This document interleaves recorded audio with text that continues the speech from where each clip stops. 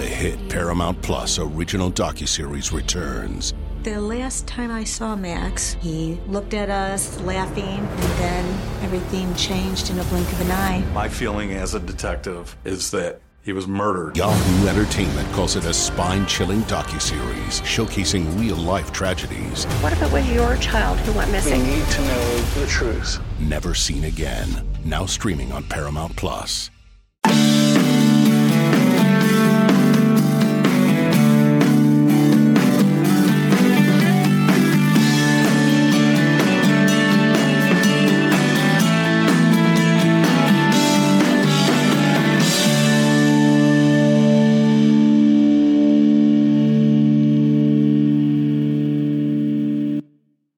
Welcome back to the Bama Online Podcast. This one on a Thursday, March the 3rd, 2022. Travis Schreier, senior analyst for BOL, joined on this Thursday by senior team reporter Charlie Potter.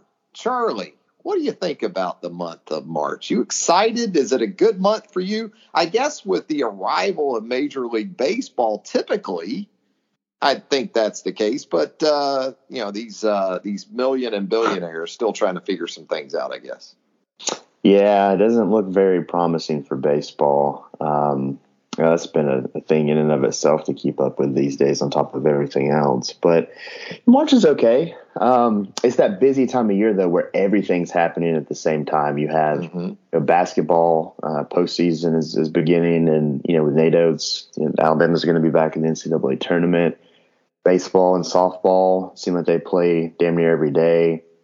And then, we learned today that the football practice is starting up next week. So that, of course, will be something we pay a lot of attention to.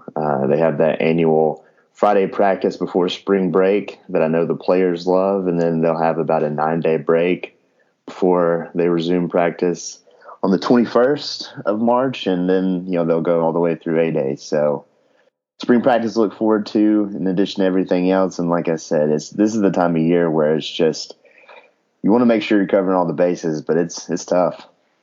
I guess Alabama softball is just not going to lose a game this year. Alabama softball just going to go like 55-0. It looks like with this, I guess 16-0 now after the latest win for Patrick Murphy's team, and fun team to watch. Alabama baseball. We talk about baseball. There's plenty of baseball. It's just college baseball, and eventually we'll have some minor league baseball as well. But a much-needed win for Brad Bohannon's club, I'd say, Charlie, on Wednesday after dropping a tough one to UT Martin on the heels of being swept at Texas over the weekend. So maybe some positive traction on the horizon for Alabama baseball. Yeah, no doubt. I think they needed that one. They were able to bounce back after – they didn't have a terrible showing at Texas. The offense was pretty stagnant, and that might have to do more with Texas than anything else. But to lose a midweek game to UT Martin, and to bounce back like they did, I think is a little promising. Jacob McNary had a really strong showing against Troy. Man. Yeah. And then in the offense, like I said, it was able to get going. I was actually walking from my car to Coleman when I believe it was Hayslip hit the home run in the 8th, or the 7th.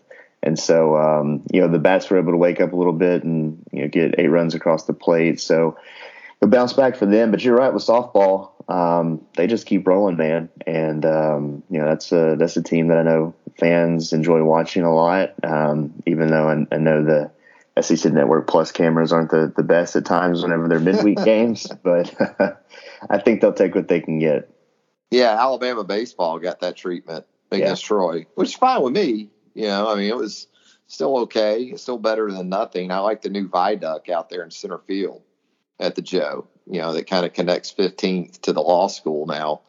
It's kind of it's kind of Tuscaloosa's version of the Gateway Arch there in St. Louis, out in center field at the Cardinals Park. We might have talked about this, so listeners might be rolling their eyes a little bit, but they close that during basketball games, which is the damnedest thing. Damn. So, really? Yeah, I think it might have been the first home game of the season. I went down 15th Street and turned out there before you get to Taco Bell to go and use the bridge, and they won't let you cross it before the game. You would think that would be a primary function of the thing, right? You would think. Traffic flow, you would think. Wow, didn't know that. Some news there. Yeah, that doesn't seem optimal, I wouldn't think. So let's talk some basketball. Speaking of things that weren't optimal here in the last 24 hours, Alabama, in its final home game of the 2021-2022 season, thumped in the second half. 52nd half points from Texas A&M. Strong performance from the Aggies. You got to give Buzz Williams and his team a lot of credit, because after falling behind by 3 in the first half, if you were wondering who the hungrier team was, I think you got your answer pretty quickly there in the final 20 minutes. Other than Keon Ellis, Charlie, not a lot of positives to draw on from the Alabama perspective, especially where that second half was concerned on Wednesday night. Yeah, I mean, I think you're right that A&M deserves a lot of credit, because when you look at just the top of the box score, or at least the stat broadcast, you look at the shooting, Alabama shot the ball pretty well. 48% from the field, 33% from the floor. Based on some of the struggles they've had offensively this season, Nate Oates will take that. It's just the things that he pointed out as really points of emphasis for this game. Defense is something he's clearly emphasized of late. Taking care of the basketball, rebounding. They didn't do a good job in those areas. Alabama turned it over 19 times, which led to 29 points for the Aggies. They were out rebounded by 9, and then that led to 11 more second chance points for A&M. So It's a situation where, effort plays like that continue to frustrate Nate Oates. You could tell, certain things in the post game, he was really bothered by. I asked him about turnovers, and he got a little fiery about that, which is to be expected. Look at the last 3 games; they've averaged 18 turnovers per game, and that's not winning basketball, even though they were able to win 2 out of those 3. So yeah, it's a situation where he always talks about wanting to be playing your best basketball in March, and they look like they were on the cusp of doing that and winning 5 of their last 6. But then to play the way they did against A&M, especially in the second half, it makes you wonder, how this season will end. And Nate Oates had some really interesting comments after the game, but, talking about his message to the team, he said the end's going to come quick if this is the effort we get. So, Alabama has 1 game left in the regular season, going to LSU. Then, of course, the SEC tournaments next week, and then the NCAA tournament. If they don't clean things up and, get some leaders to step up and take accountability, Alabama could be looking at 3 games in the season ending. So it'll be interesting to see how this team bounces back. I like that you pointed out Keon Ellis. I thought he was big in the second half. He scored 13, but 10 of those came in the second half, and he was 2 of 4 from 3. Nate Oates has been talking about the guards, all 4 of them playing well, and the turnovers were an issue, but Keon's continued to kind of play well down the stretch. So at least that's a positive sign of maybe things to come. How about Nate taking accountability for the leadership of this team? That hit me after the 30th game of the season. This is still where you're at in terms of intangibles and leadership. And yeah, I think Nate took accountability for that, but I think he also pretty much said that guys that you were obviously counting on to provide that 30 games into the season, you're still not getting it. So there was some responsibility taken by Nate Oates, but I think Nate also shined the light on a couple of his guys as well. Yeah, no doubt. It is a glaring comment to make, with 1 regular season to go and at the start of March. And to me, that was, I mentioned the thing he talked about, the message to his team, but the leadership was what stood out the most to me too. And, it was always going to be tough replacing what they had last year. That was a veteran group with Herb Jones spearheading the effort. You had guys like John Petty and Alex Reese who were in the program for 4 years that could step up and speak up when needed. And even Jordan Bruner, coming in as a grad transfer from Yale, he provided some leadership for that team. That was going to be tough to replace. And, I think James Rojas has tried to do that. You can obviously see what kind of spark plug he is from an effort standpoint. he's not a guy that you're going to rely on to go out and get you a bunch of offense, but he's going to make some effort plays that other guys see and maybe try to emulate and match that effort. So, and that's kind of been it. You see the players on the court, the body language is obvious whenever things aren't going their way. And then that kind of, translates to the rest of the team. And you're looking at those guards, for that leadership, guys like Quinterly, Shackelford, Keon Ellis, guys that have been in the program and that are not only your leading scorers, but should be your leaders on the court and in the facilities. So what he said afterwards, talking about how he has to do a better job of building leaders and helping them to become leaders. And like you said, kind of taking a little bit of ownership and saying that's where he felt like he's somewhat failed this team. That to me was the biggest takeaway from last night's press conference, is just that it's kind of the same thing with football. Nick Saban talked about the youth on this team this past season, and you could tell his frustration at times with the lack of maturity and consistency. It's the same thing with the basketball team. So leadership's important, experience is important. They have a lot of experience, but some of that hasn't translated over to leadership, and that's been maybe more so than anything else one of the biggest issues for this team. Yeah, from the football perspective, you kind of got it because of that youth and the inexperience that was looking to step forward, especially on offense. But you just didn't anticipate it to this extent with this Alabama basketball team, not with the experience and the maturity you thought that it had going into the season. Much as anything, we get so caught up in offensive numbers, and it's understandable given the way Alabama likes to play. But as much as anything, it shows up on the defensive end because Quentin Jackson for Texas A&M, the latest guy with the basketball to pretty much take it into the paint, get to the rim, do just about whatever they want to do off the dribble offensively. Opposing guards, Iverson Molinar, Scottie Pippen Jr., guys that just seem to bully Alabama, more so with an emphasis on the perimeter than even the front court, where you do have Charles Bediako still trying to develop. And look, Henry Coleman III for A&M on Wednesday night was a big problem in the paint. The Duke transfer had a big game in his own right. But Quentin Jackson and Tyrese Radford, I think they combined for 50 just between themselves. And then with Coleman, you're talking about 68 points from three Aggies in the game of their 87 points. And look, A&M has shown some improvement on the offensive end, but this isn't the most prolific team, certainly offensively in the SEC.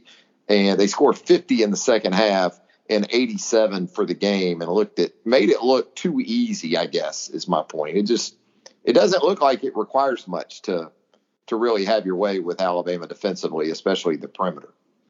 No, you're right. And I think that's the seventh SEC game now that Alabama's given up at least 80 points. And yeah, that's not great. And that's what's led to NATO's frustration with the defensive side of the ball, because again, offensively, it wasn't a bad night. It's just they have to play at a high level on defense to give themselves a chance to win. And, that's just not been consistent, there throughout the season. So it's a situation to where, it goes back to the leadership. You can tell when guys were, when they would turn the ball over, because, they knew, like I said, going into this game that was a point of emphasis, is taking care of the ball, because A&M was adept at getting steals and forcing those turnovers.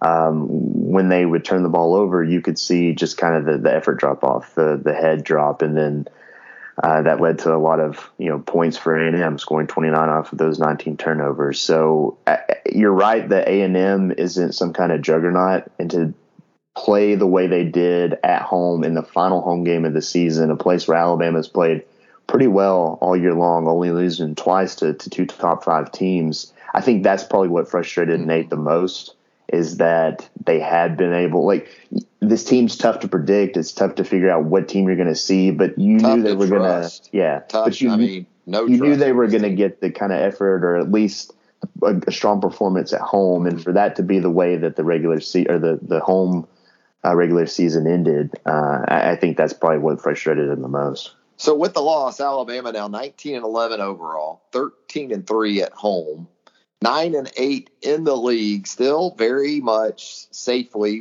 inside the projections for the NCAA tournament. But hey, Charlie, you want to take a stab at these potential seeding scenarios? No, I don't. You're in the middle of the pack because you've got 6 teams in the SEC right now at either 9-8, 3 at 9-8, 3 at 8-9. So it looked like Alabama was in really good shape for a 5 seed down in Tampa. But who the hell knows right now with Alabama set to go to Baton Rouge and take on 8-9 in the league LSU on Saturday morning. No, that it's difficult to project those. And, this could be a situation where Alabama goes down and plays with its hair on fire against LSU. Yeah. That's just kind of the team this has been. And they haven't played particularly well on the road, but, like we just talked about, they played well at home and they just stunk it up at Coleman in the final home game of the season. So they've played pretty well against LSU in NATO's tenure. Obviously everybody remembers last year, beating them in the SEC tournament. But it's a situation where they need to bounce back, or else this thing could get out of control quickly, and this season could end, just with a thud. So it is difficult to try to predict this because the middle of the pack in the SEC is just so congested right now, and it did look like Alabama was in really strong position to claim a 5 seed, but going into this game, there was so much openness that Alabama could end up as a 5 seed in the SEC tournament, or as low as I believe a 10 seed. So it's completely open to a lot of possibilities, and it's going to be tough to go into. Well, I mean, you'll know after the game, but ahead of time, it'll be tough to figure out where Alabama's going to play and who come SEC tournament time.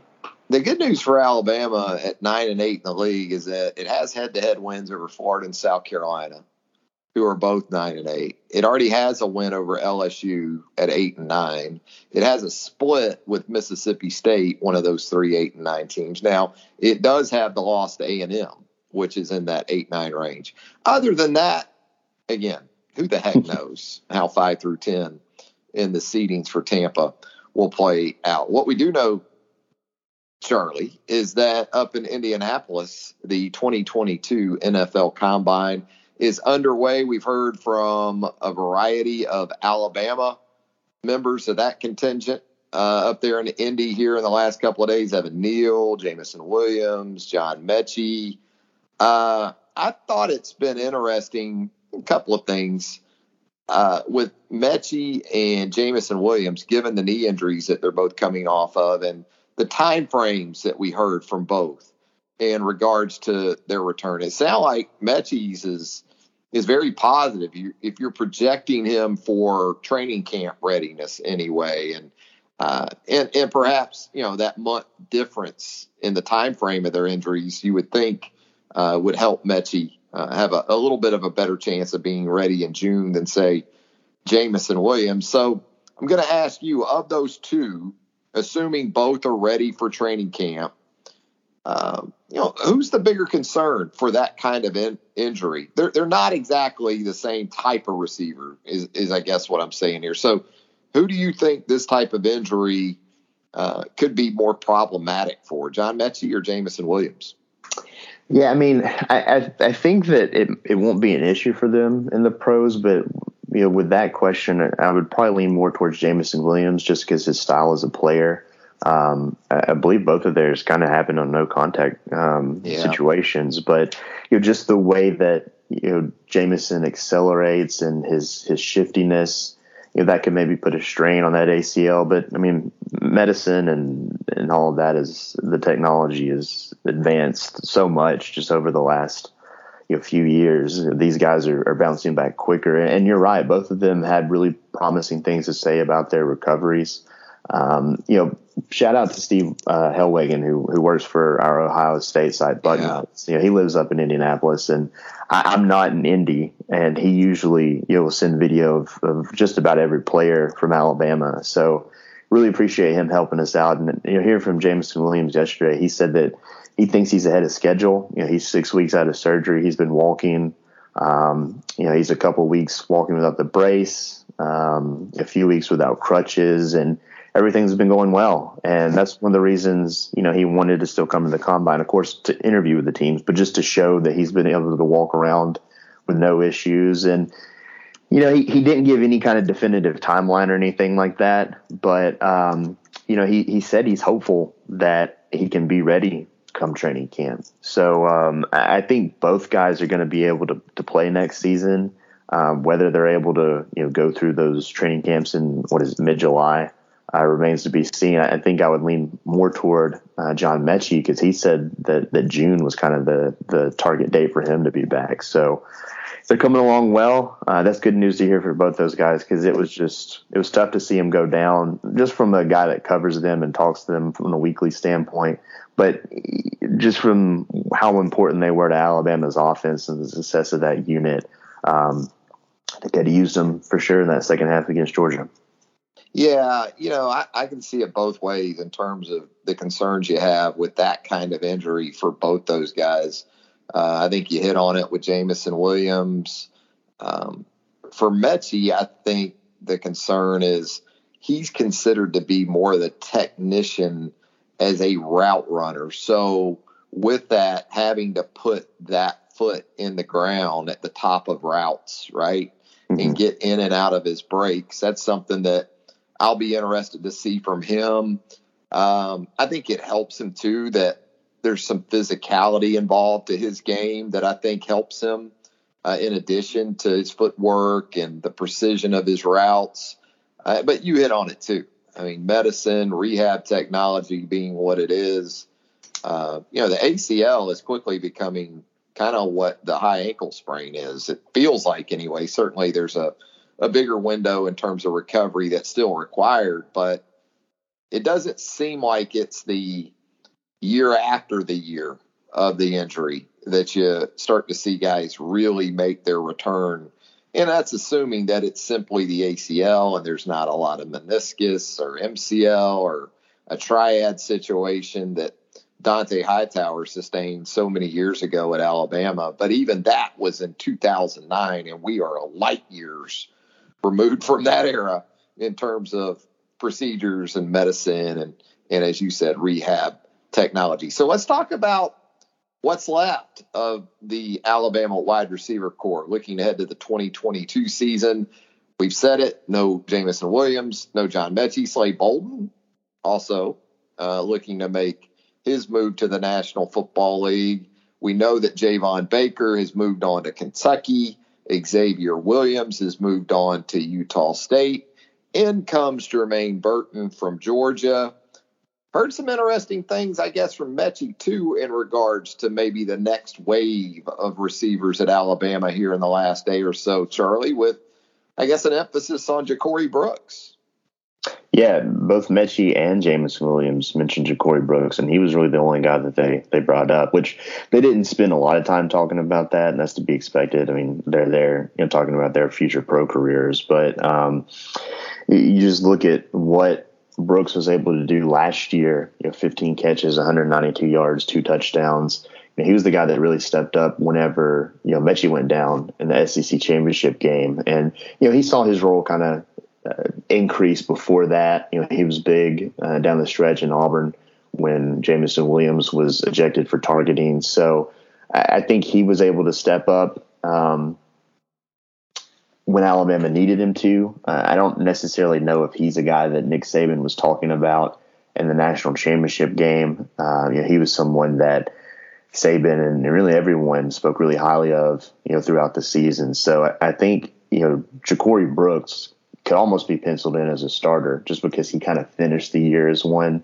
It'll be really interesting to see what happens beyond that. Of course, a guy like Jermaine Burton coming in from Georgia, you think he would have a role as kind of the elder statesman of the room, him and Trayshawn Holden.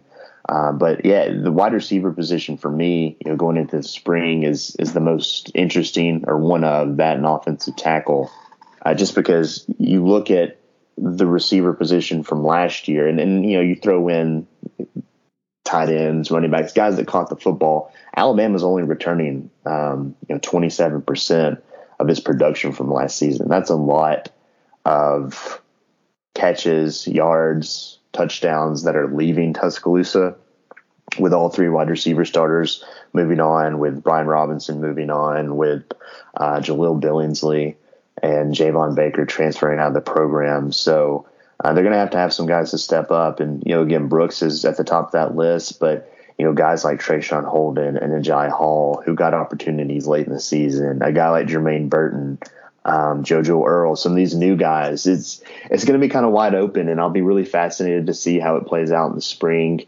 Kind of how these guys are maybe broken up into the 8A game and spread across the two teams or the four teams, however many we see. But wide receiver is going to be kind of wide open this offseason, and there's going to be opportunities for a lot of guys to step into new roles. I think you touched on it. It feels like Jermaine Burton and Ja'Cory Brooks, and however you want to put them, are almost, not going to say guaranteed starting receivers, but between the X and the Z, the outside guys, it's hard to envision Jermaine Burton and Ja'Cory Brooks right now not being those guys to open the 2022 season.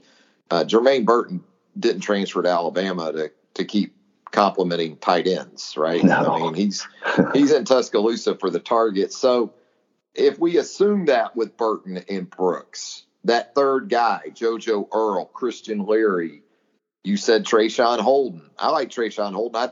I think Bryce Young likes Trayshawn Holden. Mm-hmm. What I need to see from Trayshawn Holden is more polish, more separation, but certainly third down, maybe red zone. You can envision him there. And in terms of upside, there may not be a guy that we're going to talk about who has as much of that as Agiye Hall. So where do you go next with the third guy, at least to start spring drills and kind of get us going there?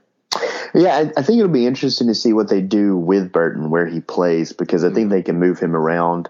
If he starts in the slot, which I'm not projecting that, this is to maybe get the three best on the field to start the game.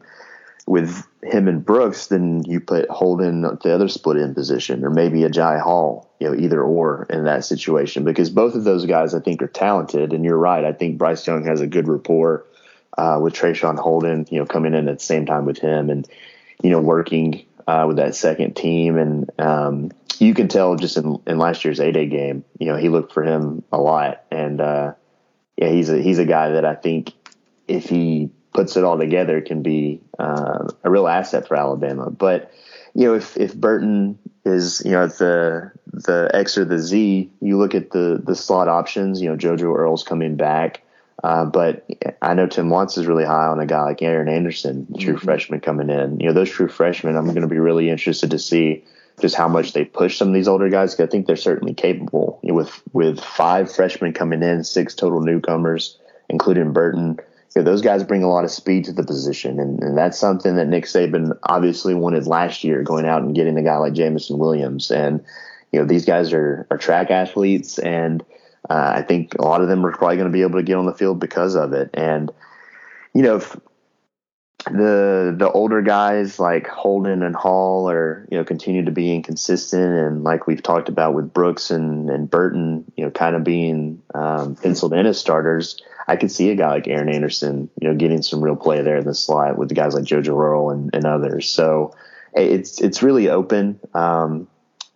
Christian Leary, I think, deserves to be mentioned in that regard as well, just because, he played running back last year out of necessity. Those guys might do that again in the spring because of the injuries to Jace McClellan and Roydell Williams still, lingering. But the receiver position has talent. It just doesn't have a lot of experience. And, it's going to be important this spring, the summer, and the preseason for these guys to lock in, to get as many reps as they can with Bryce Young, and just to be consistent, because they're going to be needed to step up with all 3 starters leaving.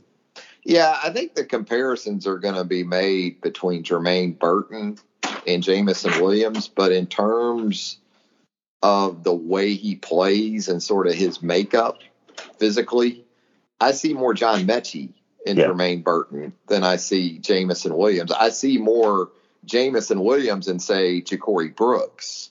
kind of that true X. And maybe, as you said, Burton can do some different things. I think his versatility is going to go a long way in helping them sort of figure out that third receiver. And it could be a mix of guys. It could be situational. You're still going to have Cam Latu in that mix as far as options at the tight end position. So a lot of things to consider in connection to Alabama's wide receivers for the upcoming season. Hey, Charlie, before we get out of here, you keeping up with the Righteous Gemstones? You still watching? What are you doing there? Catching up? It's at a snail's pace right now. Did you get to the Outback scene? No, not yet. Oh my gosh! I know. We've had, I've had some things. If you survived Baby Billy standing up in the tub when he made his introduction, you'll be okay as long as you survive that. Yeah, that episode. Sweet Ambrosia. That and then the Aunt Tiffany. The Sears scene. A lot of hang Baby down. Billy with that mannequin arm. Oh my gosh. But that was the last one. The bunch of you. That was the last one we've seen. Okay. Yeah, we hit a little bit of a stalemate, but no, I'm looking forward to it. It was entertaining. The wife was all in on Euphoria. I just couldn't get into it. Wow. I haven't gone there with Euphoria. As a parent, I'm scared. Even though the kids are grown, I'm still scared. Well, the thing is, and I don't know, there's probably not a ton of Euphoria fans listening to this. But I halfway pay attention to it, and it's just, it doesn't seem as realistic to me as some things, just because it's like the last couple episodes centered around a play at school, and that play would never be allowed at any school to take part. Like it would just not. Mm-hmm. There's a lot that goes on. There's a lot of mature things in that show, and there's a lot of people that like it, and I'm surprised my wife does. But that she finished that up, and now I have control over HBO Max again, so we'll be finishing up Righteous Gemstones here pretty soon. Yeah, I mean, look, I would suggest getting all the way caught up with the Gemstones, but even if you don't, just get to the Outback scene with BJ and Judy Lee. Just do that, and if that's all you get through, then I think that's quality. But yeah. I will say though too, like we talked about the familiarity I had with this show, just being from where I'm from, and growing up in a Baptist church. Like church lunch is a thing, and I mean not to the extent of the Gemstones or even absolutely the things that transpire there, but church lunch is a thing, and I always look forward to church lunch. Sundays in the South, man, if you're not in church, you better get to your lunch destination by 11:30. Or just wait until at least 1. Yeah, or 2. Just forget about it. Absolutely. And the church lunch scenes on the Gemstones, I can tell you, I'm not spoiling anything. They keep them coming through the next season. So don't worry about that. They're not going anywhere. They're great. Absolutely. Well, Charlie, we appreciate it, as always, taking the time with us here on the Bama Online Podcast. Always great stuff. I know you're going to keep us up to speed with the NFL Combine. As you said earlier, you've got Alabama baseball with a home series this weekend. Softball continues to roll on. Big stretch coming up for both the Alabama men and women's basketball teams. The Alabama women on Thursday set to take on Georgia in the second round of the SEC women's basketball tournament up in Nashville. Christy Curry's team got a first-round win over rival Auburn on Wednesday. 3-0 this season, Alabama women against the Auburn Tigers. So a lot to keep up with. Spring practice is upon us, so you're definitely going to want to post up with us on the Roundtable, the premium message board of choice for Alabama fans around the world. Charlie, have a great weekend, my friend. All right, man. Always good to catch up. For Charlie Potter, Travis Reier, thanking you once again for joining us here on the Bama Online Podcast. Until next time, so long, everybody.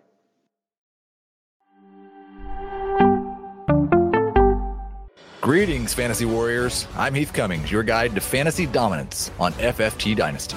Join me this offseason where mock drafts become epic showdowns and every pick shapes your legacy. If I was Adam, with the team that he's built, Will Levis makes so much more sense. And that's not all. We're peeling back the curtain on the future with our exclusive 2024 NFL Draft Prospect Profiles. Uncover hidden gems that'll elevate your roster to legendary status. Puka Nacua. After Cooper Kupp, we really have no idea who's going to get the targets. Keaton Mitchell of East Carolina, explosive speed is ridiculous. This isn't just a podcast, it's a playbook for champions. Subscribe to FFT Dynasty now, and together, we'll conquer the fantasy football frontier. Your dynasty journey starts here.